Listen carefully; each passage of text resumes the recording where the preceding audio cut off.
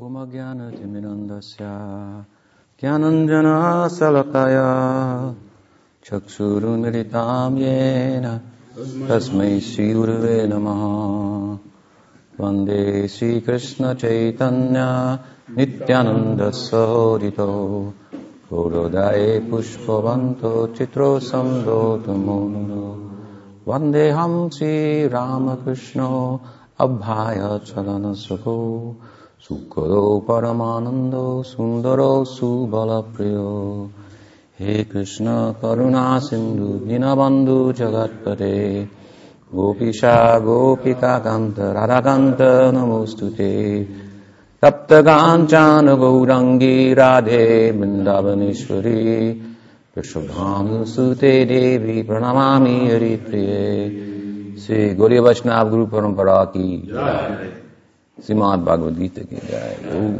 Bhaktivinoda Ki Jai Premanande.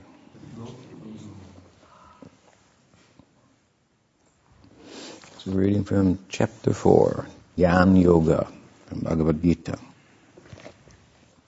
Krishna's been talking about his omniscience, the eternal nature of his form, the whereabouts and the why of his descent. And we come to verse 9 tonight. He says, Janma karma chame divyam evam yo veti tatvata chakvadeham punad janma naiti mameti suarjuna.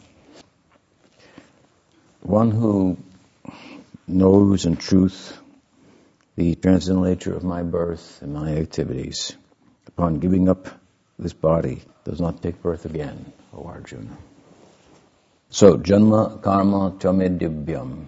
Krishna is saying here that my janma, my birth, and my karma, my activities here, are divyam, and they're so divyam, or transcendental, that one who understands them as such doesn't take birth and becomes freed from karma.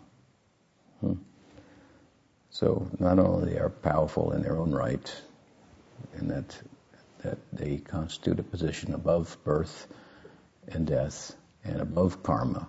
Karma in a generic sense, of course, means action. So he's doing action, but his action is different. His action we call lila. There's a difference between lila and karma, although they look the same. What's the difference? The difference is that karma is motivated by selfish desire, and lila is motivated by what? Because if you don't have any selfish desire, then, as Shankar would say, if you don't have any desire, why move? Movement in the realm of karma is out of a sense of incompleteness.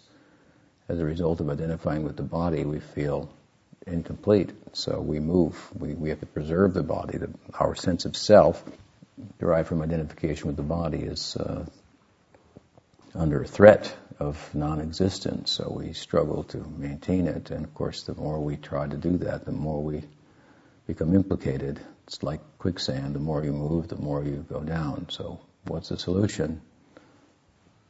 Tarzan. You need the Tarzan. Swoop in and say, don't move. Hold on to this rope and I'll pull you out. So those movements, the movements of Tarzan, that's another kind of movement. And that's a compassionate kind of movement in relation to us. So that kind of compassion comes out of a fulfillment, not out of a lack. So while Shankar does reason well that if you're happy, if you're full, if you have no desire, no want, then why move? We would say yes, but if you're truly full, then there's another kind of movement, not a movement out of need or out of a lacking, but out of a necessity to express the fullness in celebration, just like, wow, like jai. And so the fullness of the Absolute comes to the point of Krishna, where Brahman then becomes a dancer, as we've said before.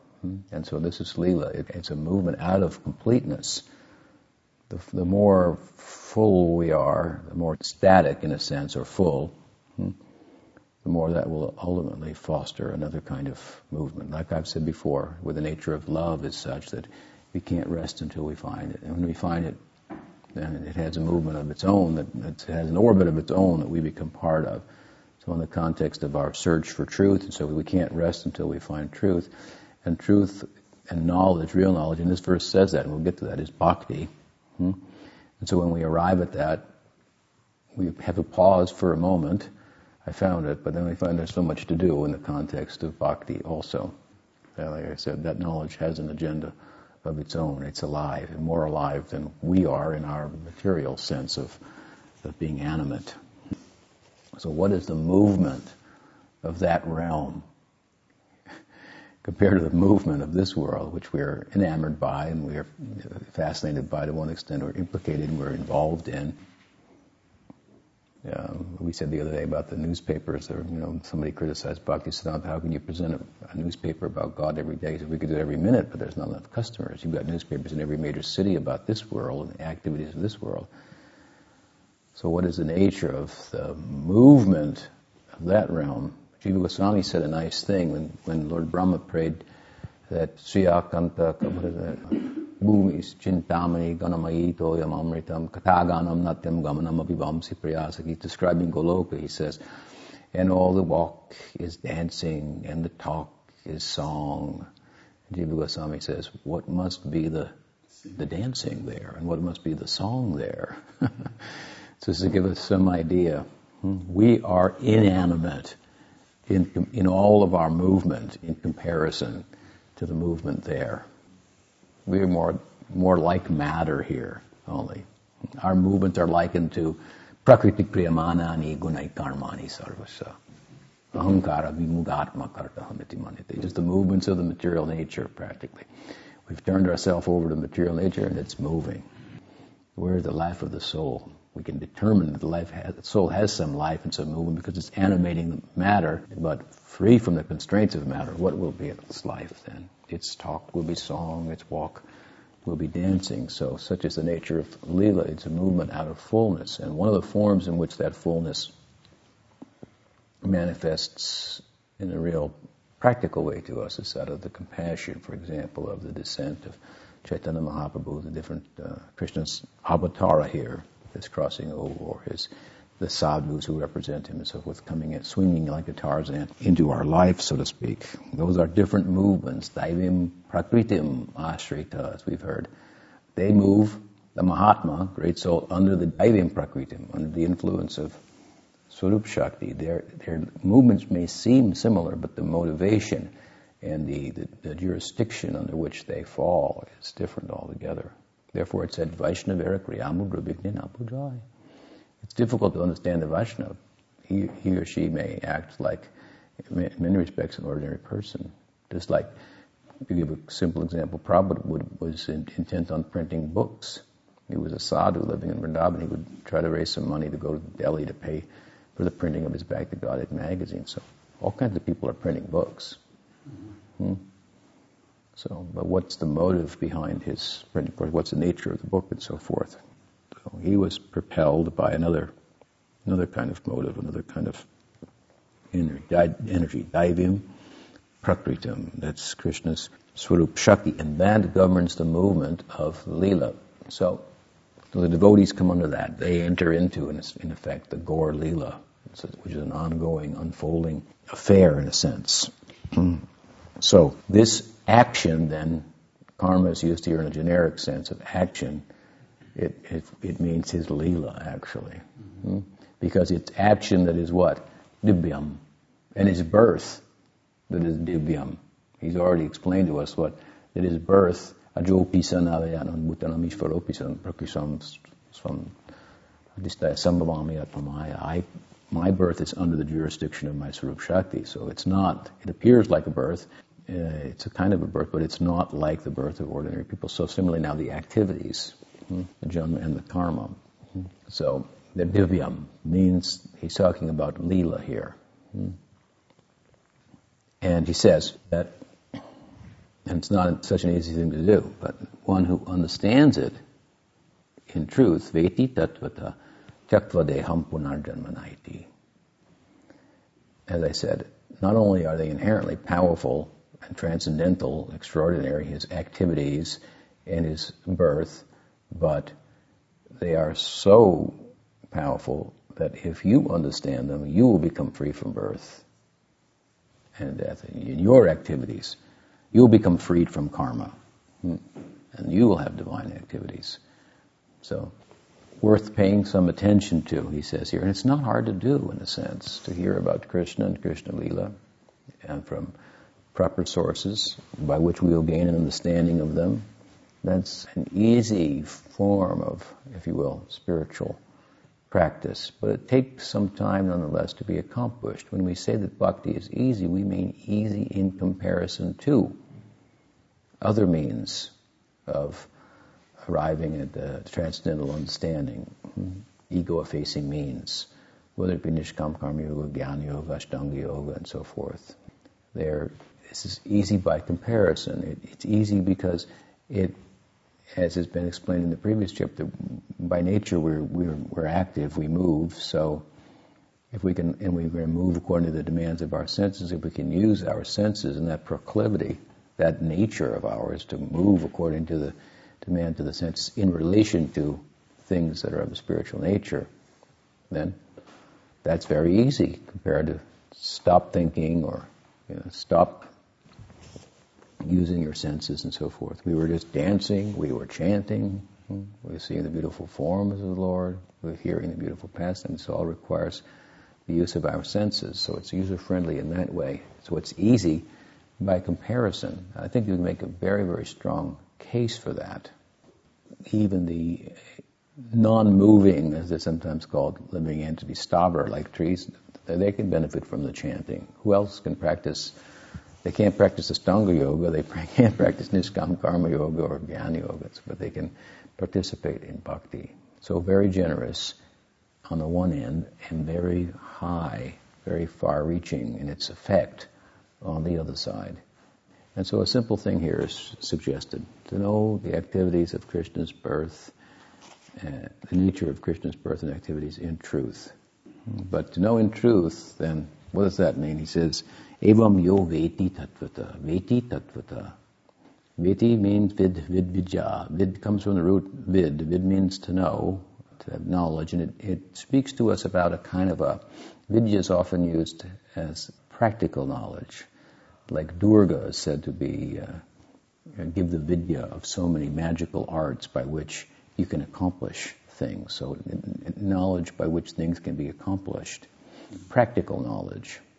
It's not speaking as much about abstract knowledge. So in this context, it means bhakti. We can find, for example, the word vidya, which comes from the same root vid, that this word veti comes from here, in the 9th chapter of the Gita, where Krishna says what? Rajavidya, he says, the 9th chapter. I'm going to speak to you about the king of knowledge. And what is the subject in that chapter?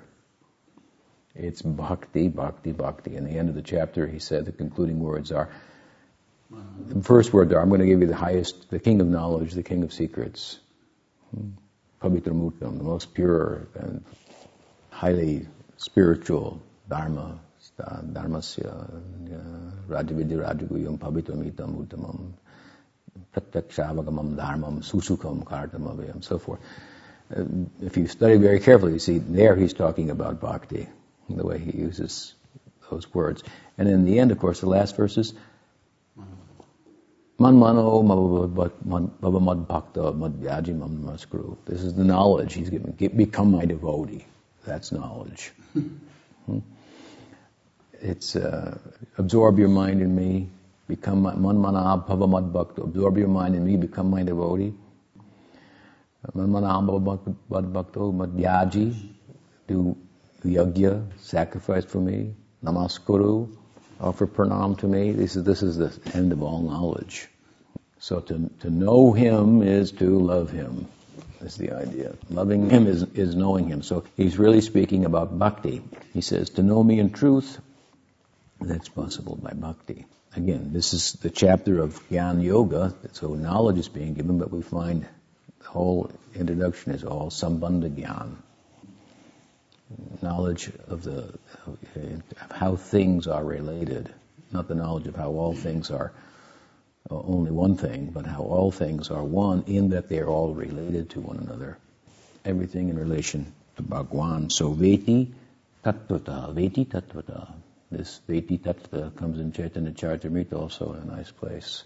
Kibabi Pratibanyasi Sudra Kene Nai Ye Krishna Tattvaveta Say Guru Hoy. Tattvaveta, same thing. Veti Tattvata. Mahaprabhu is speaking about Roy Ramananda. Roy Ramananda was a member of the administration of Prataparudra Maharaj, stationed in the south. And he was, by all appearances, very worldly. Sarvabhauma Bhattacharya could not understand him. But when he understood Mahaprabhu, he said, there's a fellow in the south you should talk to on your way down there. You and he have something in common, actually. But Mahaprabhu was a Brahmin and a sannyasi. And Ramananda Roy was from the Sudra Varna. So according to the socio-religious system, these castes would interact with a certain governing principles. They would interact, but there would be rules for the interaction. And so when Mahaprabhu met Ramananda Roy and embraced him and he cried, and Ramananda Roy became ecstatic, and the followers of Ramananda Roy, the assistants of him, he was a Sudra, but he had an administrative post. It's a certain type of Sudra Varna. These Varnas have been divided 1,000-fold. And so he was being carried on a palanquin, and he had his assistants. He was going for bathing, and he had his, what would you call them, aides, like the senator has his, the congressman has his aides. So they were all with him, and then here comes this, and there's this sannyasi bathing in the river, and they see one another, and they have this exchange. It's very extraordinary. They're thinking, what is this, a Brahmin sannyasi embracing the Sudra government man who represents worldliness, and he's the sannyasi who represents otherworldliness or world, renouncing. So they couldn't quite figure it out. And meanwhile, Mahaprabhu then met with him for several days, and they discussed. And when this is what Mahaprabhu said, one of the conclusions of their talks, very high talks there, he said, Kibabi Pratibhanashi Sudra Kenenai. It doesn't matter whether one is a Vipra, a Brahmin, a sannyasi, a Sudra, or whatever, in terms of material classification, under the modes of nature, what their psychological and physiological makeup are, that would govern that they conduct themselves in one way or another, such that they might attain emancipation from material existence, whatever their position in that. Ye Krishna Tattvaveta, say Guru. If they know about Krishna in truth, he said, I accept him as my Guru. So this is one of the Gurus of Chaitanya Mahaprabhu. This is his Ragmarg Guru. He learned Ragmarg from Ramananda Roy.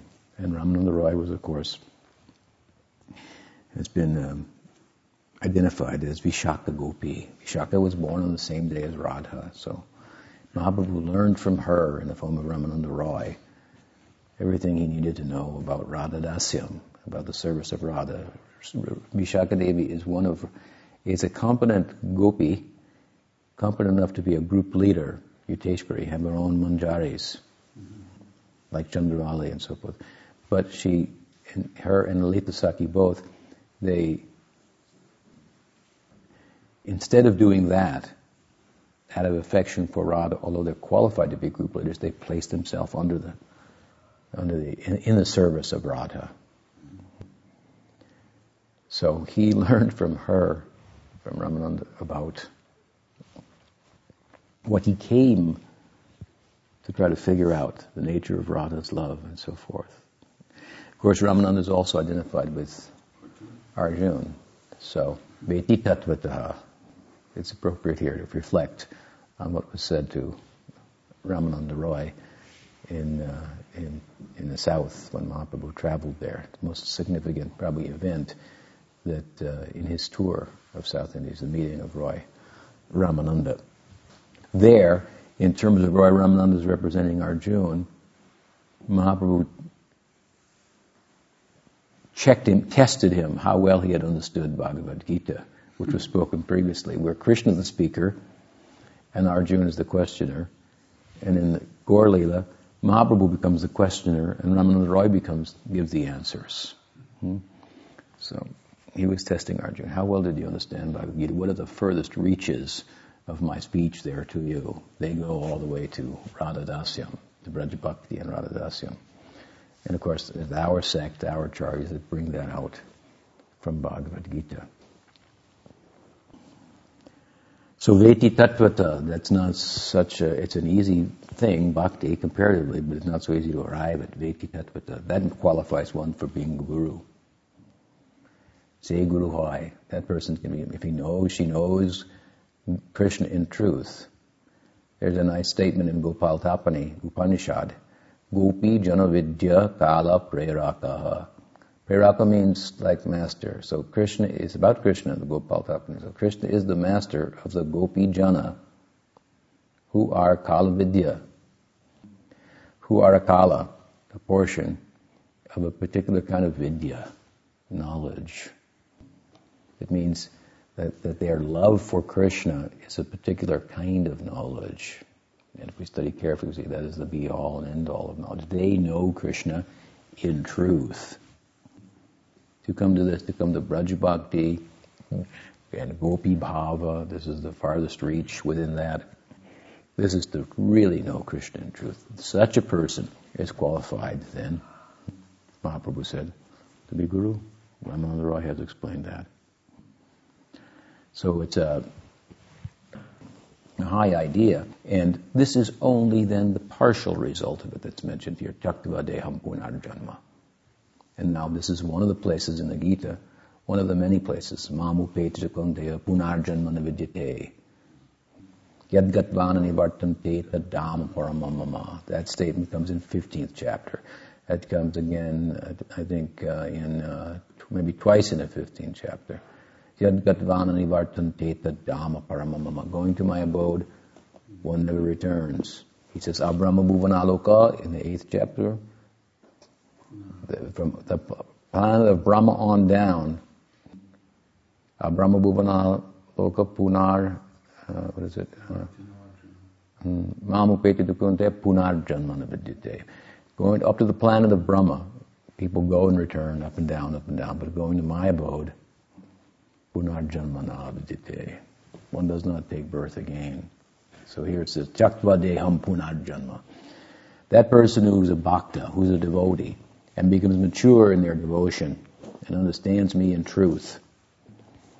It means on any level, but we're speaking the highest idea of what it means to know him in truth. As Radha knows Krishna, this is the highest ideal. This is what the Gaudiya Vaishnavas like to raise the flag for. This is knowing him in truth. We argue on that level, theistically. To know him as Narayan is not to know him fully in truth, and so forth. But those are fun arguments amongst friends, so to speak. But otherwise, below that, we're all in agreement. To know Krishna in truth, this is really the end of birth and death, once and for all. Tyaktva Deham Punarjanma. So again, this is another place where it's mentioned in the Gita, where there are several, 4, 5, 6, half a dozen that say that if you go to Krishna, you don't come back. This is a confusion in the Gaudiya community that's fairly widespread. There are some who think that you can fall from Goloka or Vaikuntha, from that place that you will again take birth. Here Krishna again says, no, that's not possible. And we should hope so, otherwise why are you striving to go there? If it is a pure place, then there's no opportunity for returning to impurity. Someone will say, well, you have the free will. But the point of bhakti is you have exercised your free will, and you've exercised it in relation to the perfect object of love, and so you become fully satisfied. If you exercise your free will in relation to something that's not, and you give yourself, in other words, to something that can't give back in such a way as to satisfy you, then you're going to give it up Look elsewhere. When that doesn't work, you might try that thing again, and go back and forth. And this is material life. Punas charvita charvananam. Chewing the chewed. Like when we were kids in school a long time ago. Then you'd chew the gum for a while, and then if the teacher saw you were chewing, you'd stick it underneath the table, underneath the desk. And then when he wasn't looking, you'd take it back and chew it again. Or you'd chew it till you get tired of it, and then try it again, and so forth. So chewing the chewed. We buy a new house and somebody else is selling it. They can't wait to get out of it. You can't wait to get into it.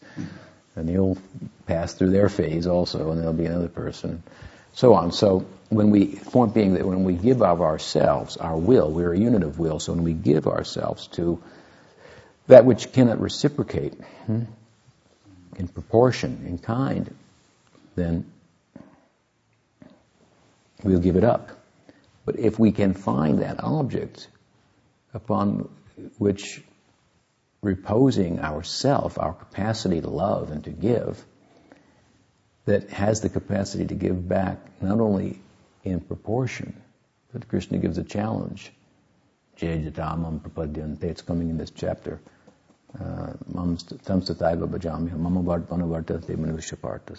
much as you can reciprocate, as much as you can give yourself to me, I can give back. Many times over. Of course, the gopis met him on that challenge, and he was defeated. That's the appearance of Chaitanya Mahaprabhu.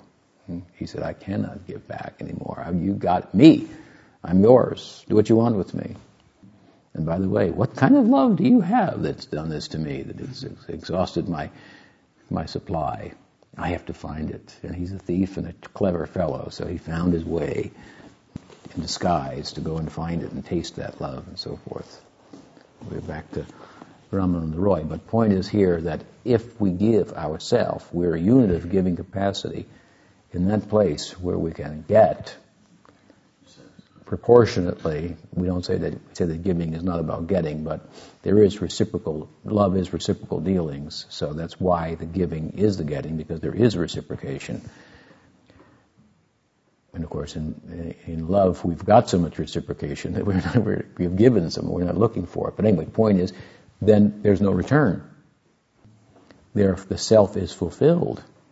So it is expressed its will, and it continues to express its will, the jiva, in relation to the perfect object of love. So it's perfectly fulfilled in terms of its loving capacity or its giving capacity. So there's no question of returning. And Krishna, of course, even if the soul wanted to leave, loves the soul, so wouldn't let him leave. And there are many, many statements like this in the scripture and commentaries from the Acharyas and so on and so forth. There's no leaving from that place. There's no return from there.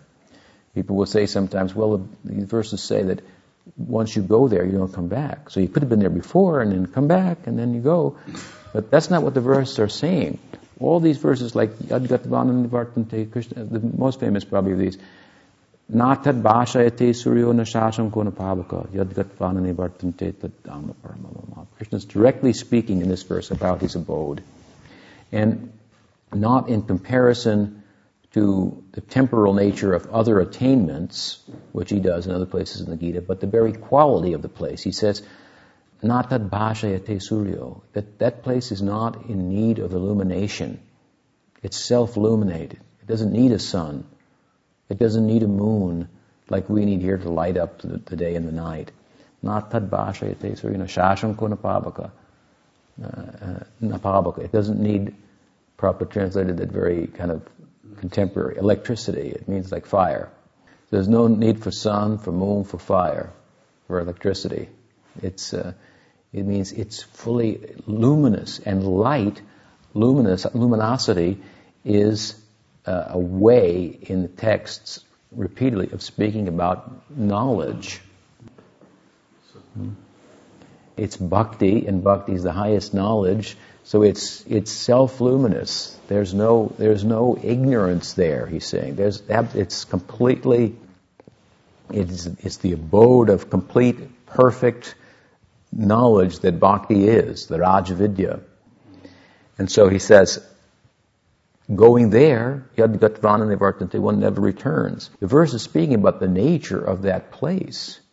So to think, well, he's only saying here that if you go there, you don't return, but you could have been there first and then come here.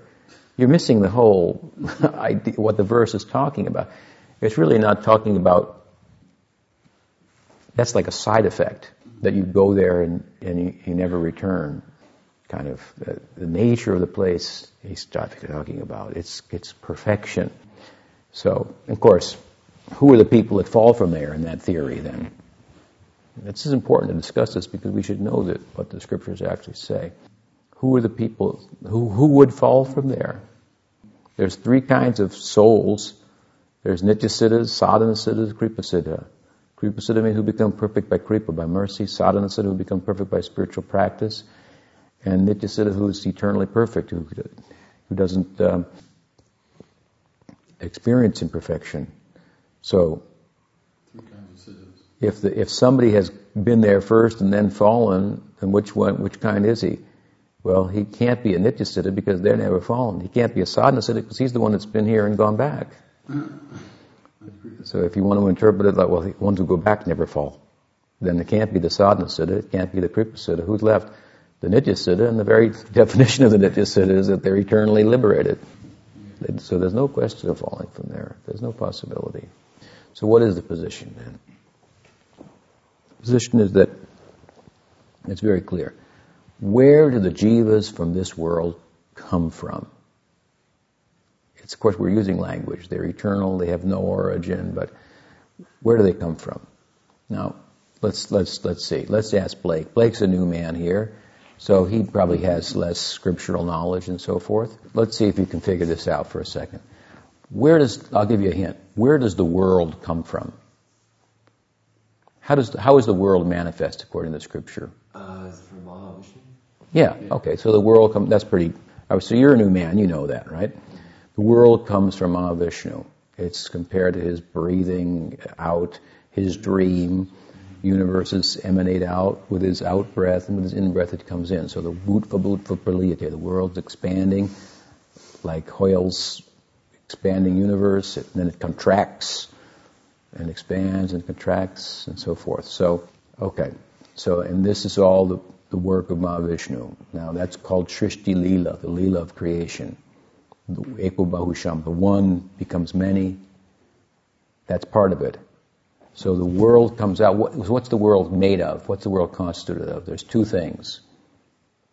The soul and Prakriti.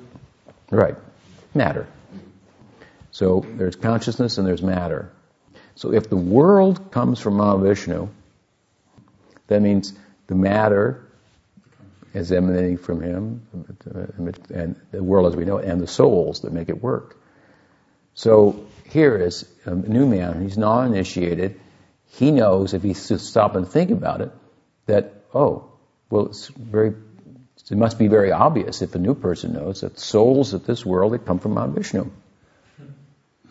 So it's pretty interesting because the scripture is full of that statement. He comes in the Gita a number of times, in the Bhagavatam, in the Upanishads, over and over and over again. Souls come from Mahavishnu. So what does it mean? Who's Mahavishnu? Mahavishnu is a manifestation of the Mahasankarshan, who presides over Vaikuntha. Mahasankarshan is a manifestation of Baladev in Goloka, who presides over the Sandhini Shakti. Sandhini Shakti means the existential Shakti. So Baladev expands the Dham. And in his partial manifestation of Sankarshan, so he expands Golok, and as Mahasankarshan, he expands Vaikuntha. Of course, this is an eternal present. It's not like one time it wasn't there, another time it is. With the material world, then the manifestation of the Mahasankarshan is Mahavishnu. And so he has jurisdiction over this Dham, this realm, this existential experience, the material world. And so, as we know from Scripture, Baladev manifests eternally souls, nityasiddhas for the Leela of Krishna, and Mahasankarshan for the Leela of the Lord in Vaikuntha.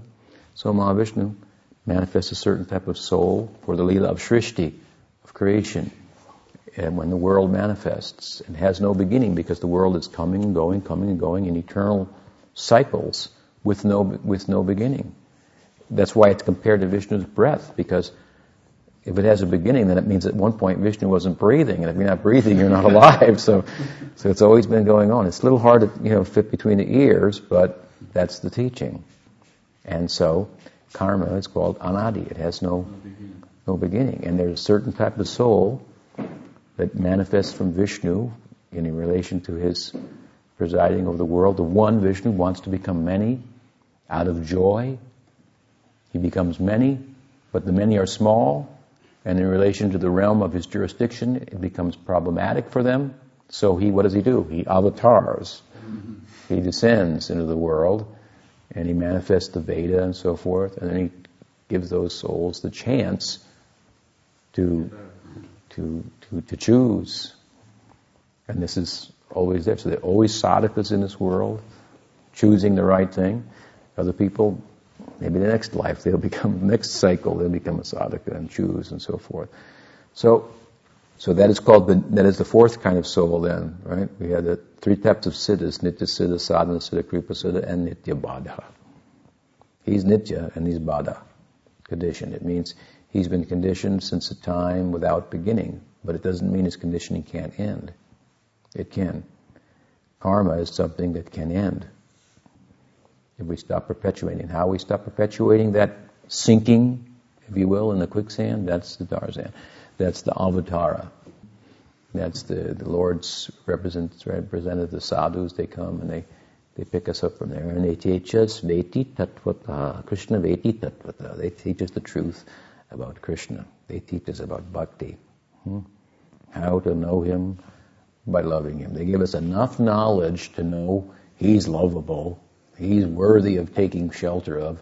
It's in my interest, so I shall do that. And as I do that, then love comes naturally. And this is well-informed love, well-reasoned love.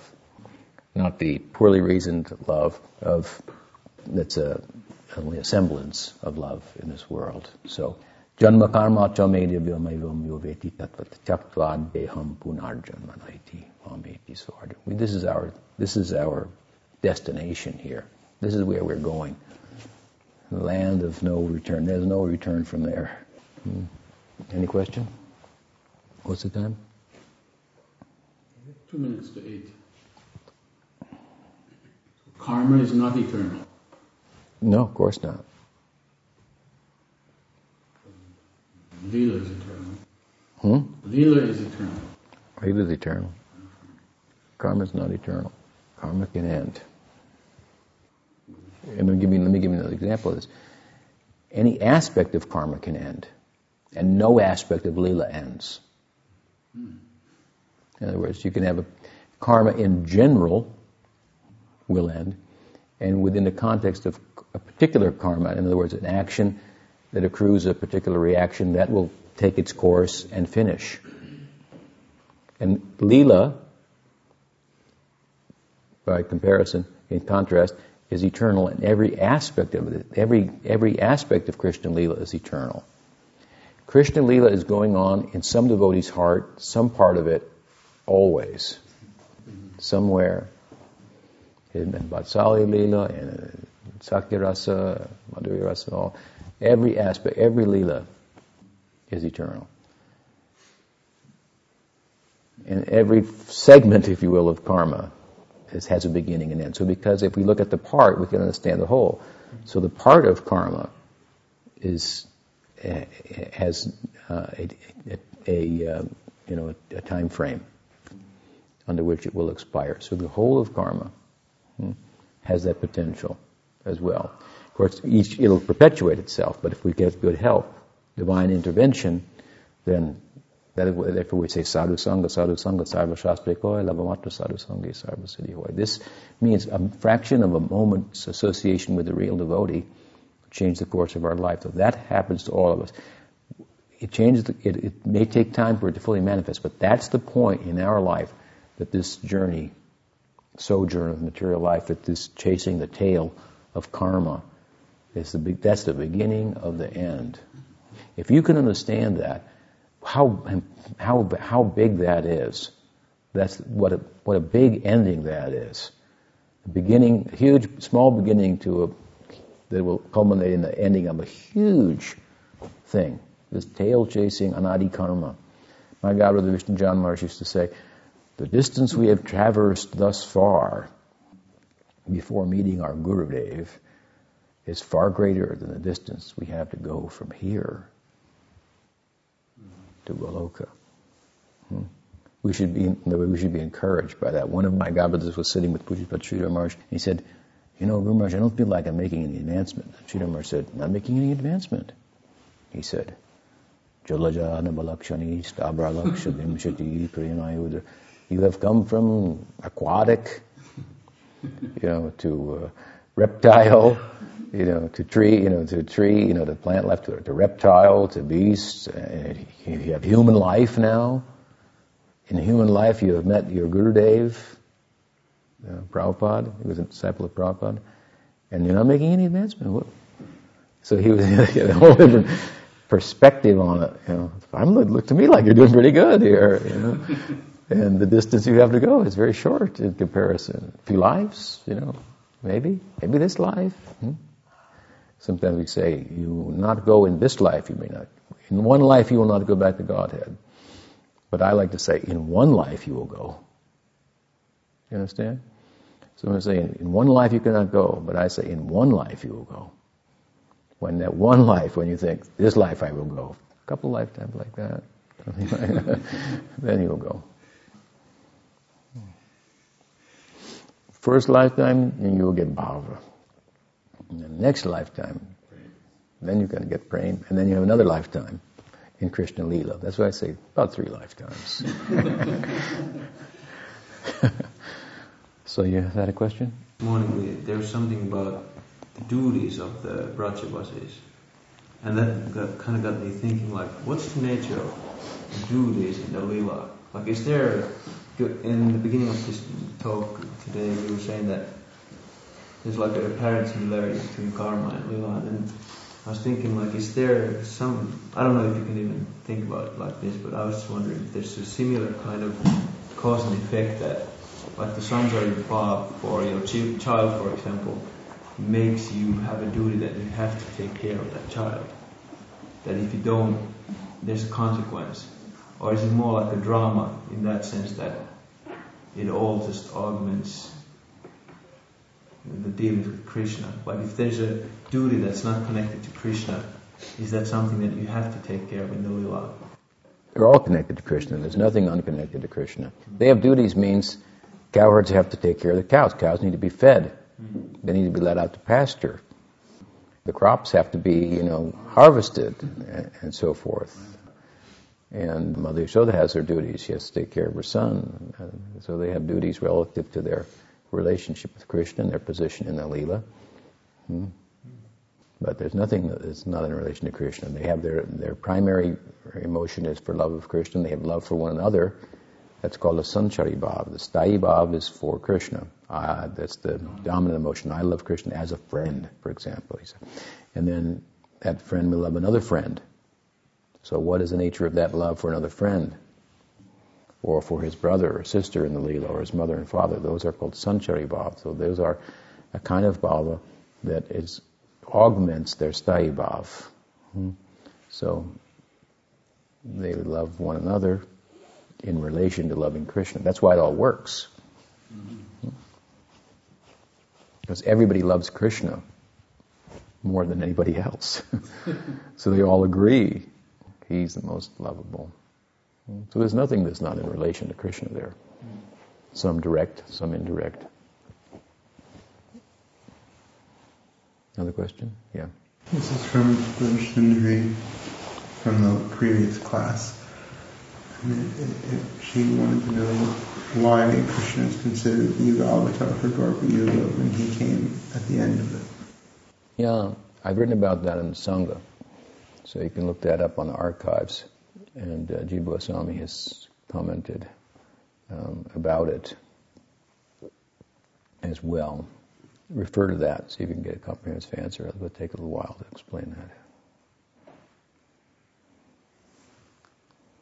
It's a particular Dwapara Yuga also, where there's an overlapping of the Dwapara and the Treta, and the Dwapara comes after the Treta. And normally in Kali Yuga, then, this is a particular Kali Yuga, so normally in Kali Yuga, it's not Prajananandan Krishna who comes, but this Prajananandan Krishna is coming in Dwapara Yuga in this particular Dwapara Yuga for a particular reason. He's coming to give Braj Bhakti. And of course, in the course of trying to give Braj Bhakti to people, to showcase the Leela, he becomes overwhelmed by Radha's love, and he gets off balance, so he couldn't quite teach it effectively. So he comes again in Kali Yuga as Chaitanya Mahaprabhu to teach how to enter into the Leela. So it's a particular Kali Yuga, not every Kali Yuga like that, or Dwapara Yuga like that, not every Kali Yuga like that either. So they said in that Dwapara Yuga they're chanting, what is it? Om Namo Bhagavate Vasudeva Anirudhaya Sankarshanaya Chaturvyuha is being worshipped by temple worship and mantra, and then in the end, in this particular Dwapara Yuga, Krishna comes with a purpose of its own that exceeds the general purpose of the Yuga avatar. Krishna comes to showcase Braj Bhakti to the world. And then that's followed by Chaitanya Mahaprabhu, who's Krishna himself, again teaching how to enter there. So not every Dwapara Yuga that Krishna comes, and personally, Swayam Bhagavan as the Yuga avatar. But you can read about it there. Another question? Yeah. I just thought of a nice thing in regards to the falling from Vaikuntha thing. We were talking about it one time. Falling from Vaikuntha? Yeah. Or falling from Golok, I should say, actually. And it was a point Radharani brought up, how because of course there's infinite souls in Golok.